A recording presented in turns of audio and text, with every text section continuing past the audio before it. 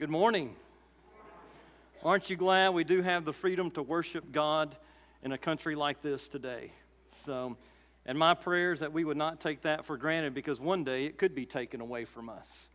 So let's thank God for what He's given us and for the freedom that we have. But as Bill said, let's remember that our ultimate freedom is not in our country, but it's in our God.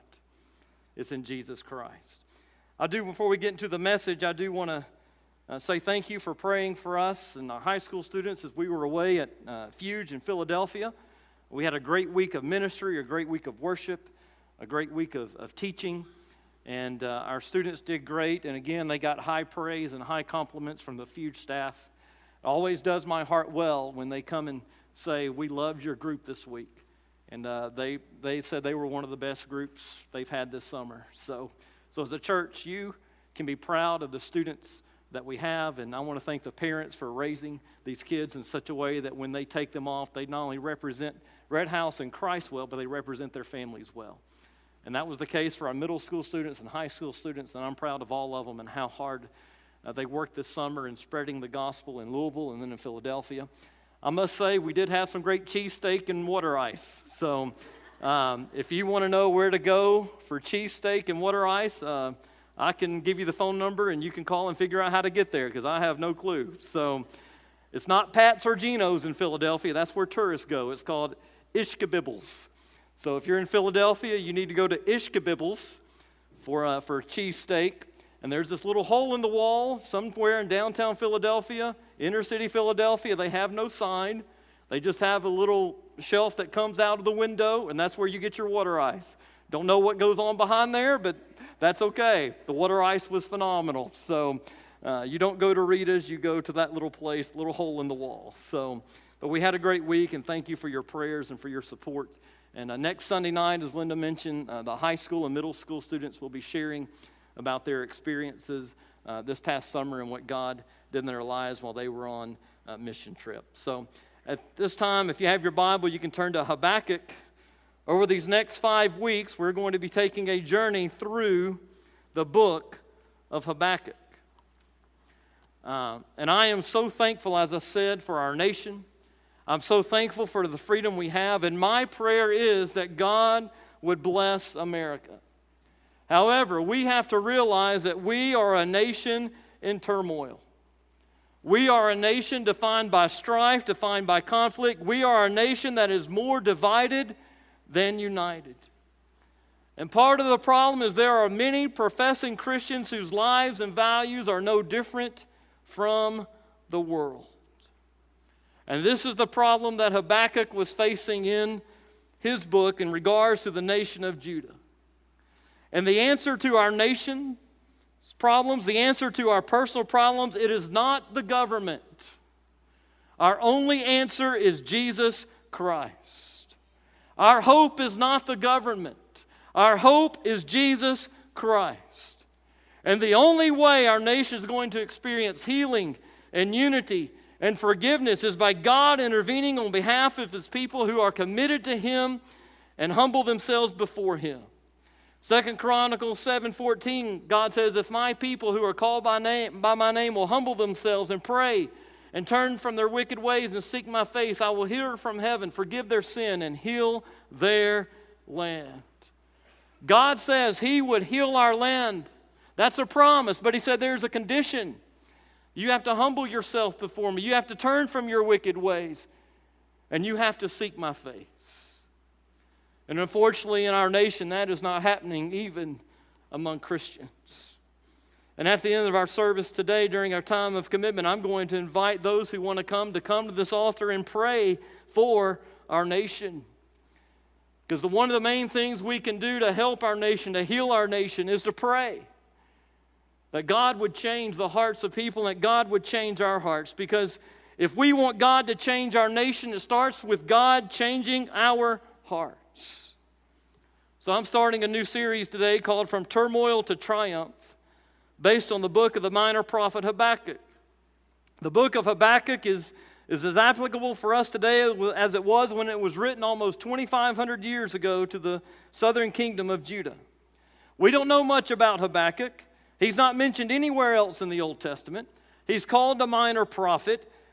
And even though he's a minor prophet, it doesn't mean that his message was not important. It just means that he just didn't have as much to say. But what he said was very powerful, and it packs a punch. The book of Habakkuk is 3 chapters. It's 56 verses. And he says a lot in those 56 verses. He was a contemporary of Jeremiah, of Nahum, and Zephaniah. Habakkuk's name, it comes from the Hebrew verb to embrace or to fold hands. Now, some say this was an indication that Habakkuk embraced the call, the message, and the task that God placed on his life. There are other scholars who see no connection between his name and the content of the book that he wrote. We don't know how old he was. We do know that he was spiritually mature, and he spent his childhood in Judah during the reign of King Josiah. If you remember King Josiah, he was crowned king at the age of 8 years old. He was one of the few righteous kings in Judah. And at the age of 16, he began serious reforms that changed the nation's spiritual life. And during the 18th year of his reign, during the repairing of the temple, Hilkiah the priest found the book of the law of the Lord, known as Deuteronomy, and that led to conviction, that led to revival, that led to the Lord's Supper, the Passover, being revived. But after Josiah's death, his son Jehoiakim took over. Jehoiakim undid everything that his father had done. And under his leadership or lack of leadership, Judah returned to their evil ways. And based on Habakkuk 1:6, it is evident that Habakkuk wrote his book when the Babylonians were becoming the new world power. In 612 BC, the Babylonians had defeated the Assyrians. They destroyed the capital of Nineveh. And then they defeated Pharaoh Necho II and the Egyptians in the battle at Carchemish in 605 BC. Most scholars believe that Habakkuk was written between 612 BC and 597 BC, which was after the fall of Nineveh and right before the siege of Jerusalem in 597 BC. Most scholars put it early 600s BC, not too long after the death of Josiah, but right before Babylon set their sights on Judah. So this is the backdrop against which Habakkuk wrote and lived. And what is unique about Habakkuk is, unlike other prophets, Habakkuk speaks to God about his people instead of speaking to the people about God. In the book of Habakkuk, he takes on a lot of the same problems we are facing today. And because of all that was going on in the nation of Judah, Habakkuk was a man who was seeking answers from God. He asked God hard questions because he was troubled by what he saw was happening in the nation of Judah. He had experienced, he had seen the downward spiral that Judah was in from the time that King Josiah died, and now with his son Jehoiakim being in power. His heart was broken for his nation, and his nation was defined by chaos. His nation was defined by turmoil. He was deeply disturbed by the spiritual and social condition of Judah. And he asked God questions like, God, aren't you in charge? God, if you're in charge, why are all these things happening? Why are the wicked prospering? And he boldly took his questions and his complaints to God, and God answered him. And throughout his book, Habakkuk is seeking to reconcile the goodness of God with the justice of God in the midst of a culture that's rampant with wickedness and evil. And Habakkuk begs God to do something. He wants God to do something, and he wants him to do it now. And God does do something. But the response God gives him is not the response Habakkuk was expecting. And after this dialogue between God and Habakkuk in chapters 1 and 2 over the turmoil in Judah, Habakkuk concludes his book with a prayer of triumph in chapter 3, as he rejoices in God and what he will do. So this morning I want to start by looking at Habakkuk 1 through 11. As Habakkuk implores God to do something about what is happening in the nation of Judah. And I want you to think about 3 things this morning as we go through this passage. If you proclaim to be a follower of Christ, I want you to think, is your life different from the world? Remember, Habakkuk is frustrated over how God's own people are acting. Secondly, I want you to think about, are you as heartbroken and disturbed about what is happening in our nation, even our world, as Habakkuk is disturbed and distraught over what is happening in Judah? And then if you are heartbroken, what are you doing about it? And then finally, I want you to think about, do you still believe that God is in control no matter how bad seems to be out of control? So as we go through this passage this morning, those are the things I want you to think about. So let's read Habakkuk chapter 1, verses 1 through 11. It says in verse 1, the oracle that Habakkuk the prophet saw. How long, Lord, must I call for help and you do not listen, and cry out to you about violence and you do not save? Why do you force me to look at injustice? Why do you tolerate wrongdoing? Oppression and violence are right in front of me. Strife is ongoing and conflict escalates. This is why the law is ineffective and justice never emerges. For the wicked restrict the righteous, therefore justice comes out perverted. Verse 5, look at the nations and observe. This is God speaking. Be utterly astounded, for something is taking place in your days that you will not believe when you hear about it. Look, I am raising up the Chaldeans, or Babylonians, that bitter, impetuous nation that marches across the earth's open spaces to seize territories not its own. They are fierce and terrifying. Their views of justice and sovereignty stem from themselves. Their horses are swifter than leopards and more fierce than wolves of the night. Their horsemen charge ahead. Their horsemen come from distant lands. They fly like an eagle swooping to devour. All of them come to violence. Their faces are set in determination. They gather prisoners like sand. They mock kings and rulers are a joke to them.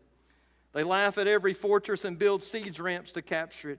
Then they sweep by like the wind and pass through. They are guilty. Their strength is their God. The first point I want you to look at this morning, and it's really mainly an outline of what is happening here in Habakkuk, is in verse 1. It's the prophet's profound pronouncement. Say that 3 times. The prophet's profound announcement. Habakkuk's prophecy is described as an oracle. Some translations say pronouncement. Either one is okay. An oracle, a proclamation, simply means it's an authoritative announcement or declaration. And the Hebrew verb used for oracle is the verb masah. It means to heavy burden or to lift or to carry. And it's the idea of lifting up the voice to deliver a word or a message from God. In fact, it's lifting up your voice to declare a heavy message of God. And it's usually a message that is filled with the judgment of the wicked. And so Habakkuk in his book receives a heavy message, an authoritative declaration from God himself. And the word receives is from the Hebrew verb kazah. Kazah means to see. So putting this all together, God opened the spiritual eyes of Habakkuk to receive his divine message. And because Habakkuk was a spiritually mature man, because he was a man of spiritual discernment and he had his pulse on what was happening in his country, because he was in tune with God, God chose Habakkuk to receive his message to share with Judah. And this was just not any message. This was a serious message. This was a message of authority. Even in our own lives, there is a difference between a message and a message with authority. There was a dad who was welcoming his son home as he was returning from boot camp with the Marines. And growing up, the dad would ask his son to do things, and his son wouldn't follow through, or at least not right away. But as the son and dad were talking, the son told his dad, he said, "Dad, my life makes sense now. I understand everything you said and did when I was growing up." And then he said, "I even learned what now means." You see, in his mind, there was a difference between what his dad said and what the Marine officer said. You know, in my own life, there was a difference when my parents said, "Dwayne, can you please come here?" Well, should I give you my middle name? Or, "Dwayne Bradford Abrahamson, can you get over here right now?" I knew when my parents used my middle name. And now you can see why I hated filling in those bubbles on those standardized tests. Never do that to your children. You see why? You see the difference between the two.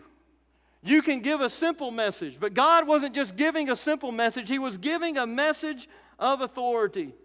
And when my parents used my middle name, I knew it wasn't going to be pretty. I knew it was going to be a message that involved punishment. Habakkuk is about to receive from God and Yahweh an authoritative announcement and a profound announcement as well. And what God is going to reveal to Habakkuk is going to be intense.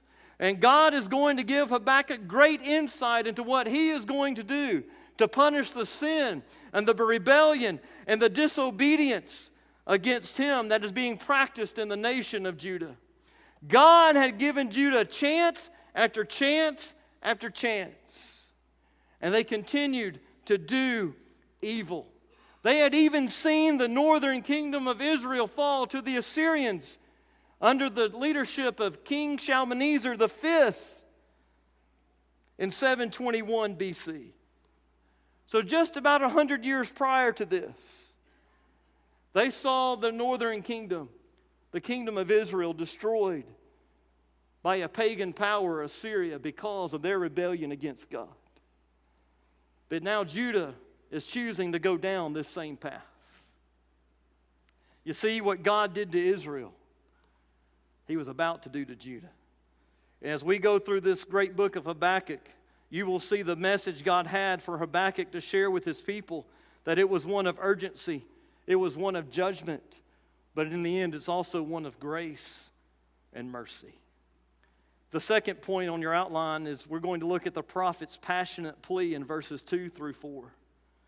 This is Habakkuk's passionate plea. This is his prayer to God. He says, God, how long must I call for help and you do not listen, or cry out to you, but violence and you do not save? Why do you force me to look at injustice? Why do you tolerate wrongdoing? Oppression and violence are right in front of you. Strife is ongoing. Conflict escalates. This is why the law is ineffective and justice never emerges, for the wicked restrict the righteous. Therefore, justice comes out perverted.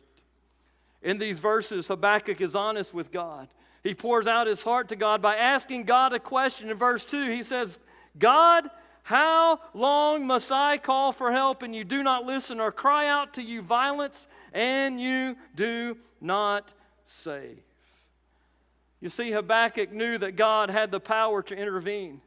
He knew that God had the power to save and to destroy the wicked and to eradicate evil. But in Habakkuk's eyes, God wasn't doing anything, and he wanted God to do something. He said, how long, God, are you going to wait? That question, how long, is not one that Habakkuk just asked. It occurs 65 other times in Scripture. And it's mainly used when people are expressing anguish over God's perceived delay in bringing justice. David had the same question when either Absalom was conspiring against him or when Saul was trying to kill him, either one.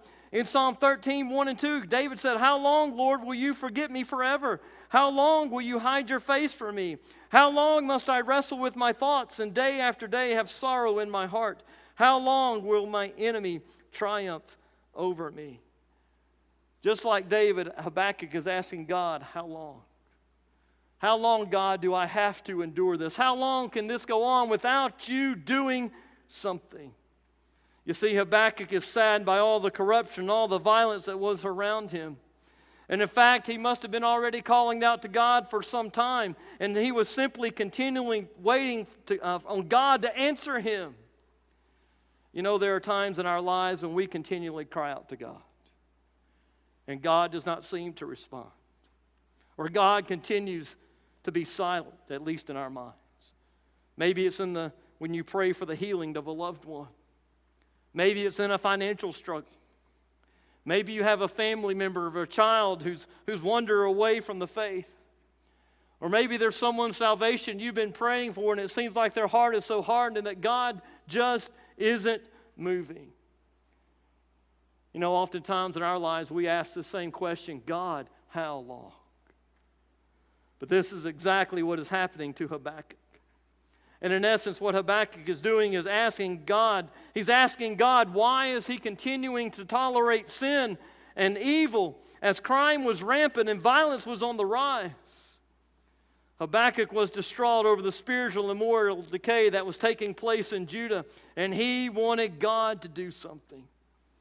But unlike other prophets, instead of proclaiming divine judgment, He was pleading for divine judgment.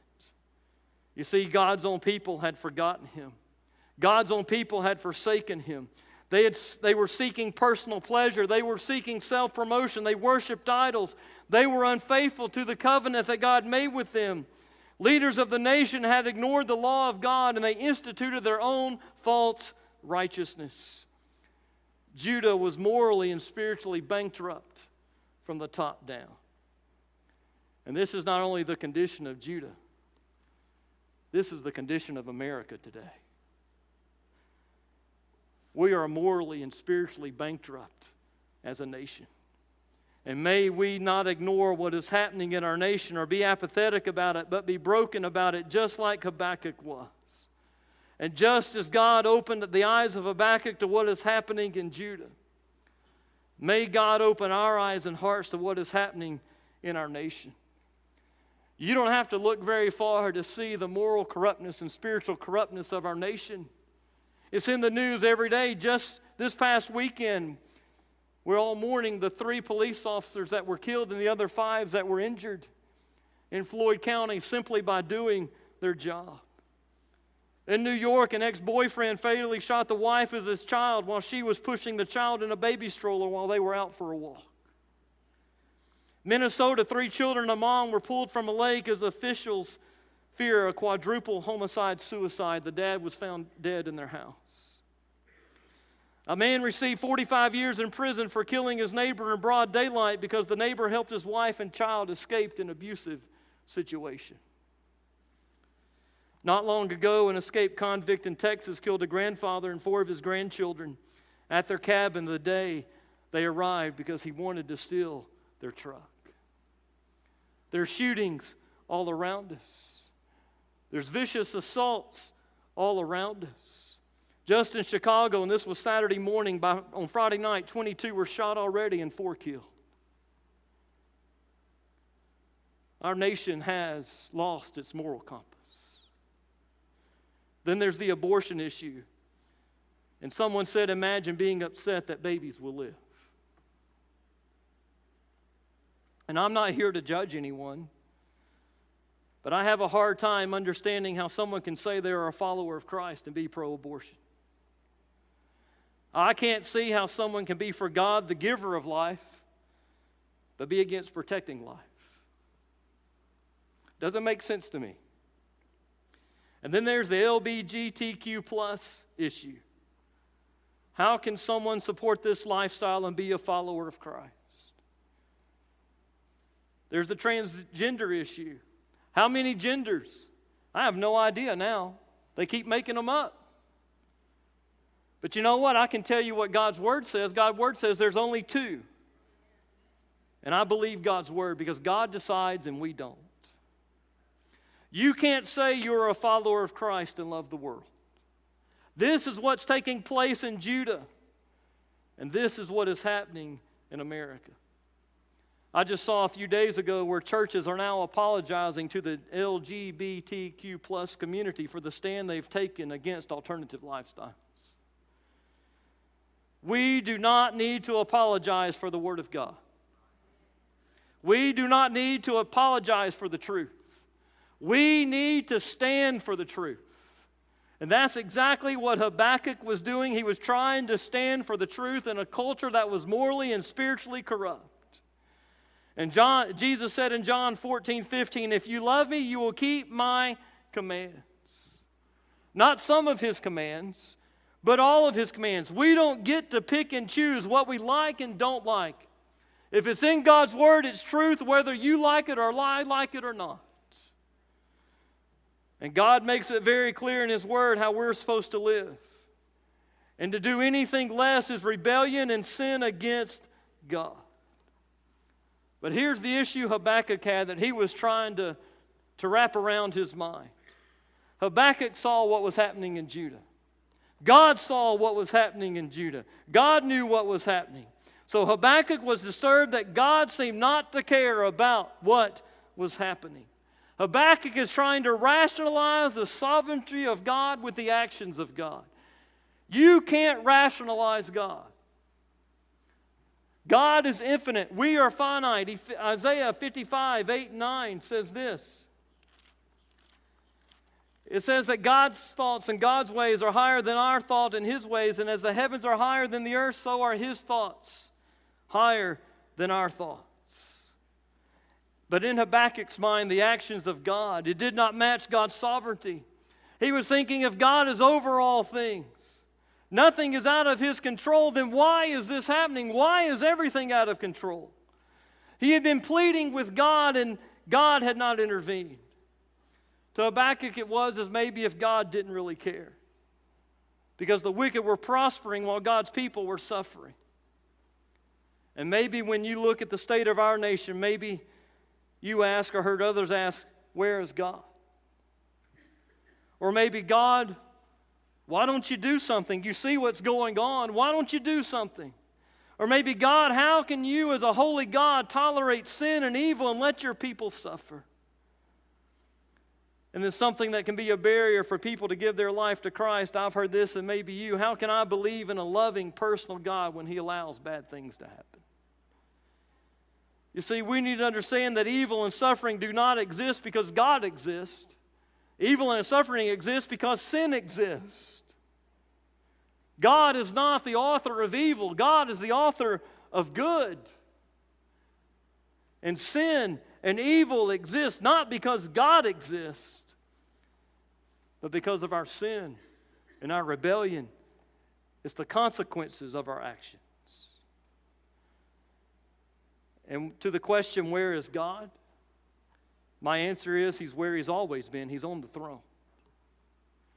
Because God is not the problem. We are the problem. But if He is where He's always been, why doesn't He act? The problem is He does act. Just not the way we want Him to. Or not always when we want Him to. Remember, Isaiah said His ways and His thoughts are so much higher than our ways and our thoughts.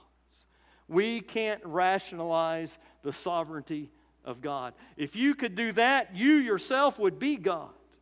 And there would be no need for God. In verse 3, Habakkuk asked another question. He went from how long to why. He said, why do you force me to look at this injustice? Why do you tolerate long doing? Judah was inundated with evil. There was sin all around Habakkuk, and he was disturbed by it. And he was so disturbed that he used 6 terms to describe how prevalent evil was in Judah.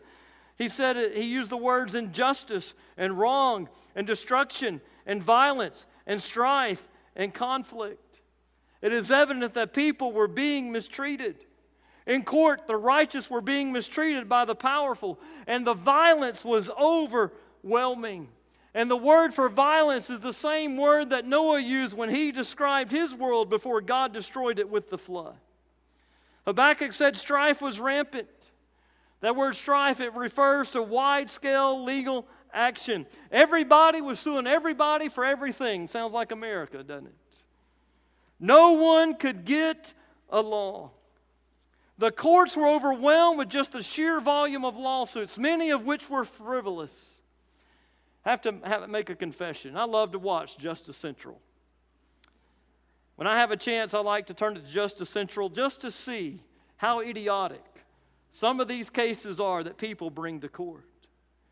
There was a case where a roommate sued her other roommate because she didn't wake her up in time for her final in college that she failed.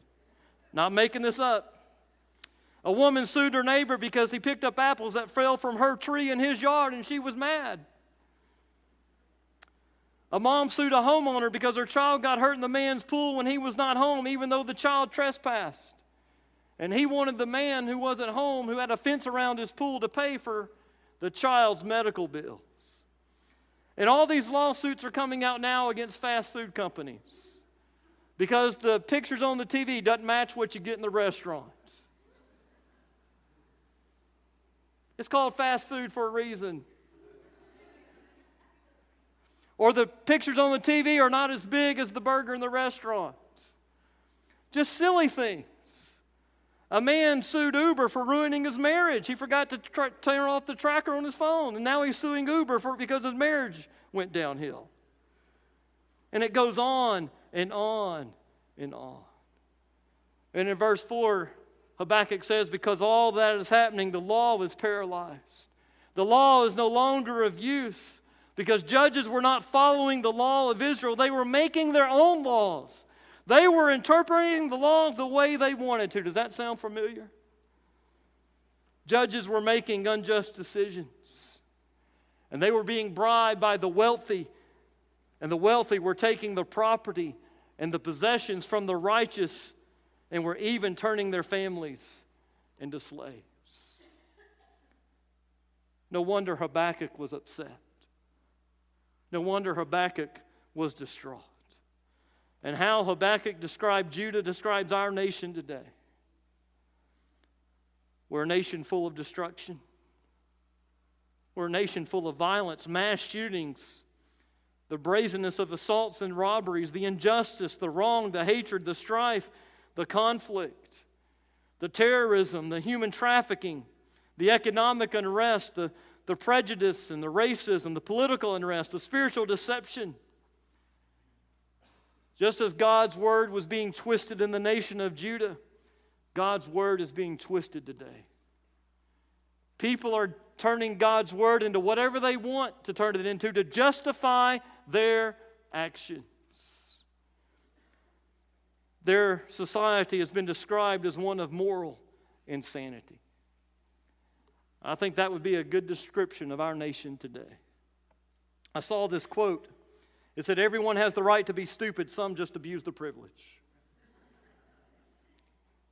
There are a lot of people abusing that privilege today. You see, legislation is not going to change the condition of our nation. The only thing that's going to change the condition of our nation is the regeneration and transformation of hearts by the gospel of Jesus Christ. It's not about laws, it's about the gospel. There's a Peanuts cartoon where Lucy says to Linus, they're sitting at a table, Lucy says to him, I hear they're going to create hundreds of new laws this year. Linus replies, until we learn to follow the 10 God gave us, nothing will ever change. There's some spiritual truth in that little cartoon. Isn't that so true? Can you imagine how different our nation and our culture would be if we simply followed the law God has already given us, the 10 Commandments? And remember the first commandment, no other gods before me. And the greatest commandment that Jesus gave, love the Lord your God with all your heart, your soul, your mind, and your strength. Can you imagine how our nation would be different if God was our only God and everyone loved God with all that they have? You see, the problem today is as it was in Judah. Too many people loving the world and not enough people loving God. See, it's a heart problem. It's not a legal problem. Before our nation can change, people have to realize the only answer to our problem is God, and we need to trust Him. If hearts are not changed, our nation will not be changed. And even though the United States is historically a Christian nation in the sense that it was influenced by the Judeo-Christian worldview, culturally it's not a Christian nation. In fact, today I would say we are no longer a Christian nation and have not been for a long, long time. Why? Because we've lost our moral and spiritual compass. As a nation, we have no regard for God and His Word. We have no regard for others. We try to make moral what God has declared immoral. We try to establish our own laws of righteousness. We try to do right what is in our own eyes instead of what is right in God's eyes. And that was the same problem that the Israelites had in the book of Judges. The last verse of Judges 21:25 says they did right what is in their own eyes. There's a quote I saw. It says, man laws cannot make moral what God has declared immoral. Even if a sin is legalized, it's still a sin in the eyes of God. Even if a sin is legalized, it is still a sin in the eyes of God. We can't undo what God has done. God is the only righteous one, and His word is the only truth. See, is the world and our nation out of control? It is. And people may wonder, how bad can it get? I hate to be the bearer of bad news, but the answer is it's going to get worse before it gets better. Does this mean we give up? No, it means we look up and we get down. What do I mean by that? We look to God and we spend time on our knees in prayer, interceding for our nation, and ask God to change the hearts of people. Like Habakkuk, we need to be concerned about what's happening in America. We need to cry out to God over the sin and the despair and the lostness and the hopelessness of our nation and our world. Because if we don't weep over our nation, there is no hope for our nation. And just like Habakkuk was honest with God and cried out to God, God wants us to be honest with Him and cry out to Him. And nowhere in this exchange between Habakkuk and God do I see that God was offended by Habakkuk. God was not offended by the questions Habakkuk asked. And neither will God be offended when we come to Him and ask Him questions and seek answers. And I would say in reality, God is more offended when we go looking everywhere else for answers but to Him. God is more offended when we don't seek Him than when we do seek Him. And when we cry out to God, when we pour out to Him, He's going to hear us just like He did Habakkuk. The last point I want to make in this outline is verses 5 through 11.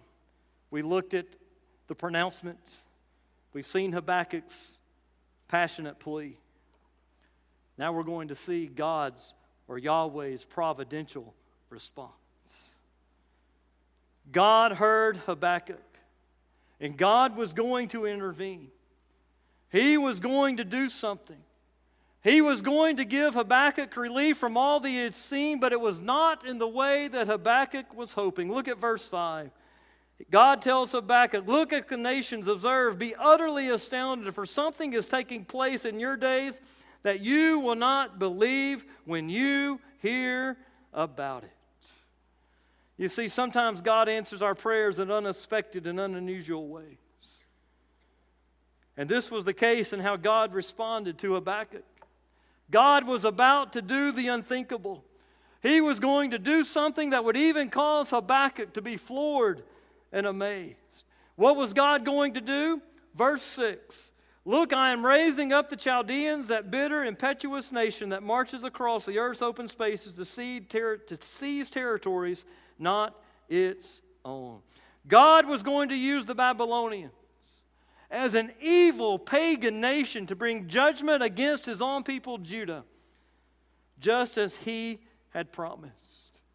When did God promise this? Way back in Deuteronomy 28. If you go to Deuteronomy 28, it's the chapter on blessings and cursings. And based on what Israel did, God would choose whether to bless Israel or to curse them, speaking to His own people. Verse 15 and 16 of Deuteronomy 28, He says, if you do not obey the Lord your God by carefully following all His commands and statutes I'm giving you today, all these curses will come and overtake you. And then He lists the curses from that point on. And then in verse 49, He says, the Lord will bring a nation from far away, from the ends of the earth, to swoop down on you like an eagle, a nation whose language you do not understand, a ruthless nation showing no respect for the old and not sparing the young. They'll eat the offspring of your livestock and your soil's produce until you are destroyed. They will leave no grain, new wine, oil, young, or your herds, or newborn of your flocks until they cause you to perish. They'll besiege you within all your gates until your high and fortified walls that you trust in come down throughout your land. They'll besiege you within all your gates throughout the land the Lord your God has given you. You know who God was describing in that passage in Deuteronomy? For the northern kingdom, He was describing the Assyrians. For the southern kingdom, He was describing the Chaldeans, also known as the the Babylonians. You see, when Yahweh told Habakkuk what he was going to do, Habakkuk's response must have been, "Are you serious, God? What are you doing? God, I asked you to do something, but I didn't ask you to do that." This was completely unexpected. God was about to purge Judah of their unfaithfulness in a way that no one saw it coming. And they wouldn't have believed it even if God had told them. Have you ever had something in life that happened that you never saw coming?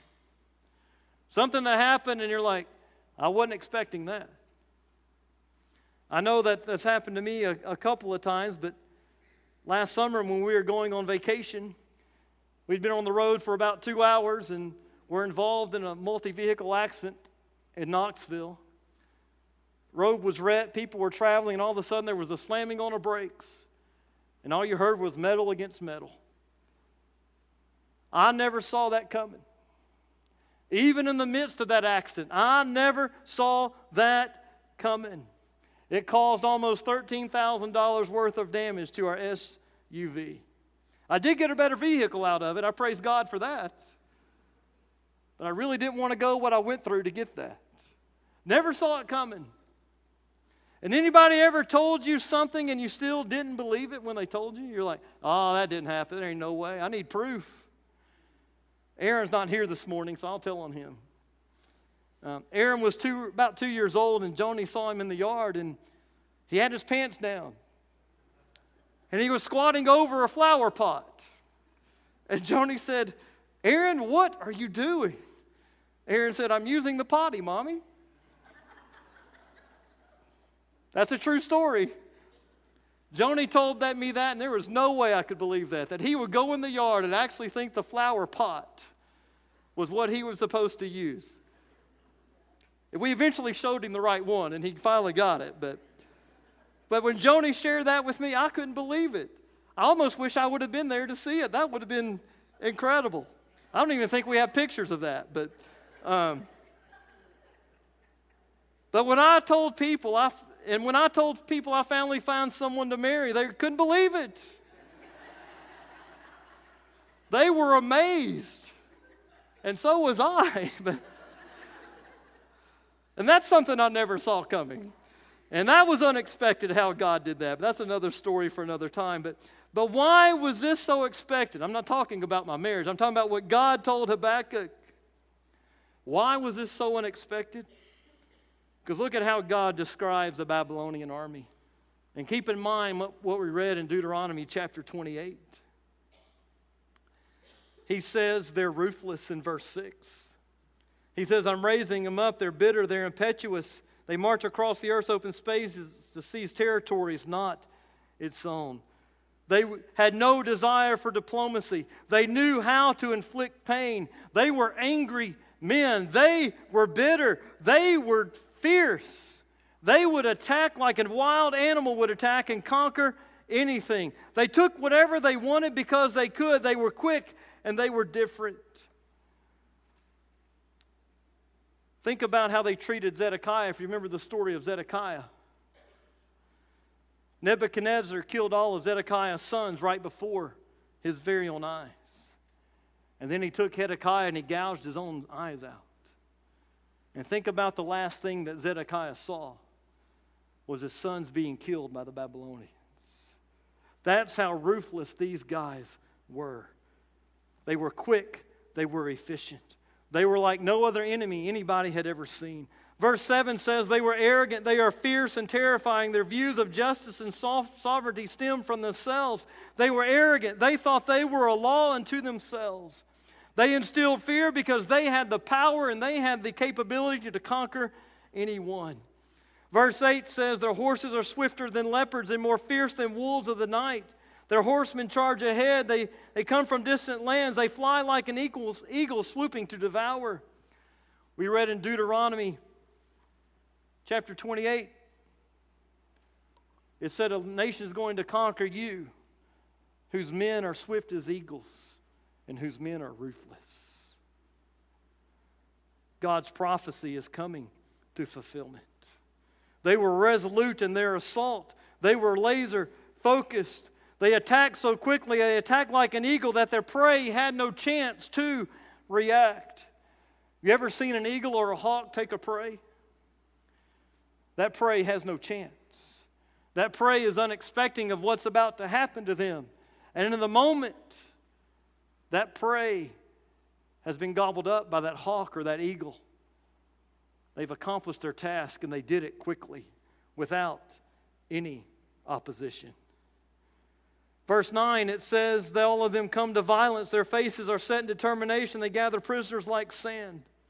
They had one objection. That one objection was violence. They had one goal: to inflict as much harm as possible on their enemies. And remember in verse 3, Habakkuk says there's violence, there's oppression all around. But now God's about to bring a greater violence on Judah at the hands of the Babylonians. God is going to give Judah a taste of their own medicine. They're going to reap what they've sown. And this is true today. We will reap what we sow. I believe it's a foregone conclusion. It's a guarantee that God is going to do something about the evil and the sin and the wickedness in the world. At some point, He's going to take care of it. Verse 10, he says they mock kings and rulers, and they are a joke to them. They laugh at every fortress and build siege ramps to capture it. No one scares them. They mock at their enemy. They laugh at their enemy. They're intimidating. They loved war. They loved to fight. They were looking for a good fight. And they were good at it. Remember also in the book of Deuteronomy, it said that this army that comes from a foreign land will build siege ramps and attack your fortified cities and tear them down. It's exactly what God said is going to happen here at the hands of the Babylonians. In verse 11, they sweep by like the wind and pass through. They are guilty. Their strength is their God. They were unrelenting. They left a path of death. They left a path of destruction like hurricane or tornadic force winds. But that last phrase is so important. Their strength was their God. Because their strength was their God. Because they trusted in themselves and the military power. Because they failed to recognize that God was the one that established their authority and was the reason for their rise to power. Because they ignored the sovereignty of God, they were going to be guilty before God. They may have been powerful, but their power was temporary. Their power was limited. God's power is unlimited. God's power is eternal. God is the Almighty. There is no one like Him. God is omnipotent. No one can compare to the power of God. No matter how powerful the Babylonians thought they were no match for God Himself. And they were unaware that they were only a tool in the hands of the Almighty, omnipotent God Yahweh, as God was going to use them to destroy and discipline His own people. You know, their strength was their God. Their strength was also going to be their downfall. Because they trusted in their strength instead of trusting in their God, their power was short-lived. Psalm 27 says, some trust in chariots and some in horses, but we trust in the name of the Lord our God. You see, instead of trusting in ourselves, instead of trusting in our government or our finances or our legal system, we need to place our trust in one person and one person only. And that is God Himself. And even when it may seem that God is absent or asleep, the truth is God is always at work. God is always waiting. God is always watching. God is always working to accomplish His purposes. Habakkuk asked God to do something, and He did. Even though it wasn't what Habakkuk was expecting. And the main reason God did what He did in raising up the Babylonians was because of Judah's deliberate rebellion against God and His laws. Their constant and deliberate failure to obey God was the primary reason for the downfall of Judah.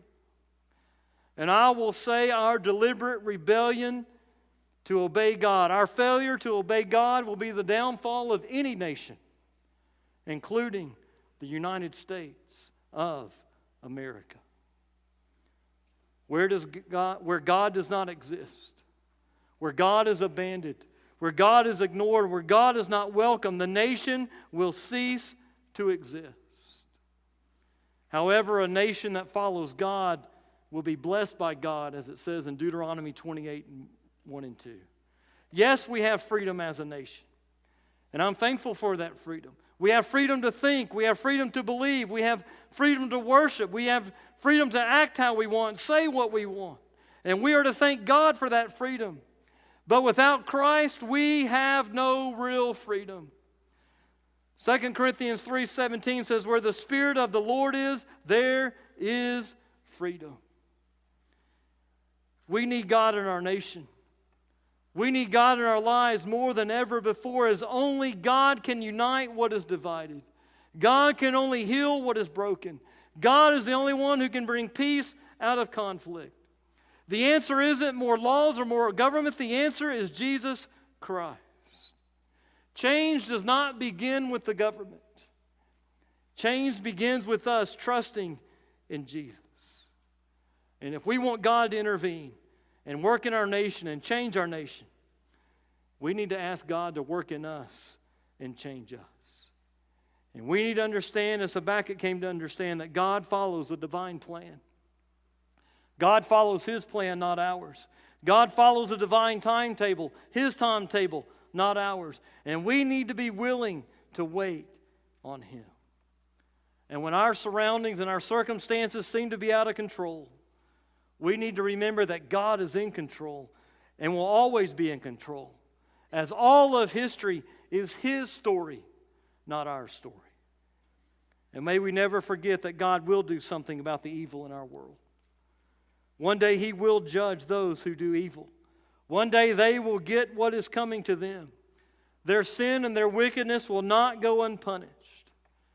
But until then, we need to trust God. We need to love God. And we need to live for Him. This morning, if you proclaim to be a follower of Christ, I want to go back to the questions I mentioned at the beginning of the message. If you proclaim to be a follower of Christ, I ask you, is your life different from that of the world? Remember, Habakkuk's frustrated over how God's own people are acting. And God wants us to be part of the solution and not the problem. The way you can be part of the solution is to make sure that your life aligns with the Word of God and with the life of Christ. Then I ask you, do you still believe God is in control no matter how bad things seem to be? Is your faith in God, or is your faith in the government? And are you as heartbroken and disturbed and distraught about what is happening in our nation and even our world as Habakkuk was over what is happening in Judah? And if you are heartbroken, if you are disturbed, if you are distraught, what are you doing to try to make a difference? And if you are heartbroken for our nation, if you're disturbed about our nation, if you want God to intervene and change hearts, I want to encourage you, invite you to come to this altar this morning and pray for our nation. God promises that if we pray to Him, if we seek Him, if we ask for forgiveness, if we humble ourselves before Him, He will heal our land. Apart from seeking God and praying to God, there is no solution for our land. So while the instruments play in a few minutes, I'm going to ask you if you want to come to pray for our nation. I want to invite you to do that this morning. And maybe you're here and you don't know Jesus. You can't have true independence until you depend on God by placing your trust in Him. You can't have true freedom until you are free in Christ and free from sin and death. So if you've never given your life to Christ this morning, I challenge you and encourage you to do that. Or maybe there's other decisions God is leading you to make. But I'll be down at the front if you want to pray with me or talk to me, I'll be there. But after I pray and Bill comes and leads us in a song of commitment, I want to encourage you to think about if you're living for God or living for the world. And I want you to think about how distraught are you about our nation. And if you're really burdened about our nation and heartbroken about what's happening, I want to encourage you and challenge you to come and fill this altar. Pray for our leaders. You know, we like to criticize our leaders, but Scripture says pray for them. Pray for our leaders to have godly wisdom. Pray for God to change their hearts. Pray for God to change our hearts. And pray that we would be a light in darkness in a nation, in a world that needs Jesus. Let's pray. Father, we just come before you this morning and we just thank you for your word. Father, we thank you for, Lord, this minor prophet Habakkuk. And Father, how easily his book translates to us today. Father, there's so much evil and so much sin and so much wickedness in our world. God, and sometimes we may wonder, where are you, God? But Father, may we never lose sight of the fact that you are still on your throne. You are where you always have been. And God, may we have patience to wait on you. God, may we have patience to trust you. God, in that time of waiting, may we be a light in darkness. Father, we do pray for our nation today and for our leaders. God, we thank you for the freedom that we have. But God, in many cases, we've abused that freedom. Father, we've turned against you. Father, we've legislated sin. Forgive us as a nation, Father, for turning from you and turning from your word. And Father, I pray that we would not apologize for your truth, but we would stand on your truth. And Father, we just ask that you would work in hearts and lives this morning. And Father, we do celebrate our nation. We thank you for our country. We do ask that you would bless our nation. But God, may we understand the greatest freedom is not in America.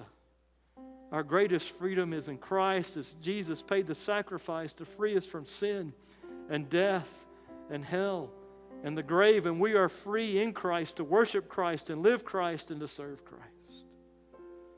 And Father, this morning, work in the hearts of people. May lives be changed. We ask all these things in your most precious and holy name. Amen. This morning I invite you to come, and I just want to challenge you again to come and pray for our nation, because if God's people aren't going to pray for our nation, who is? So let's stand and sing and do as God leads this morning.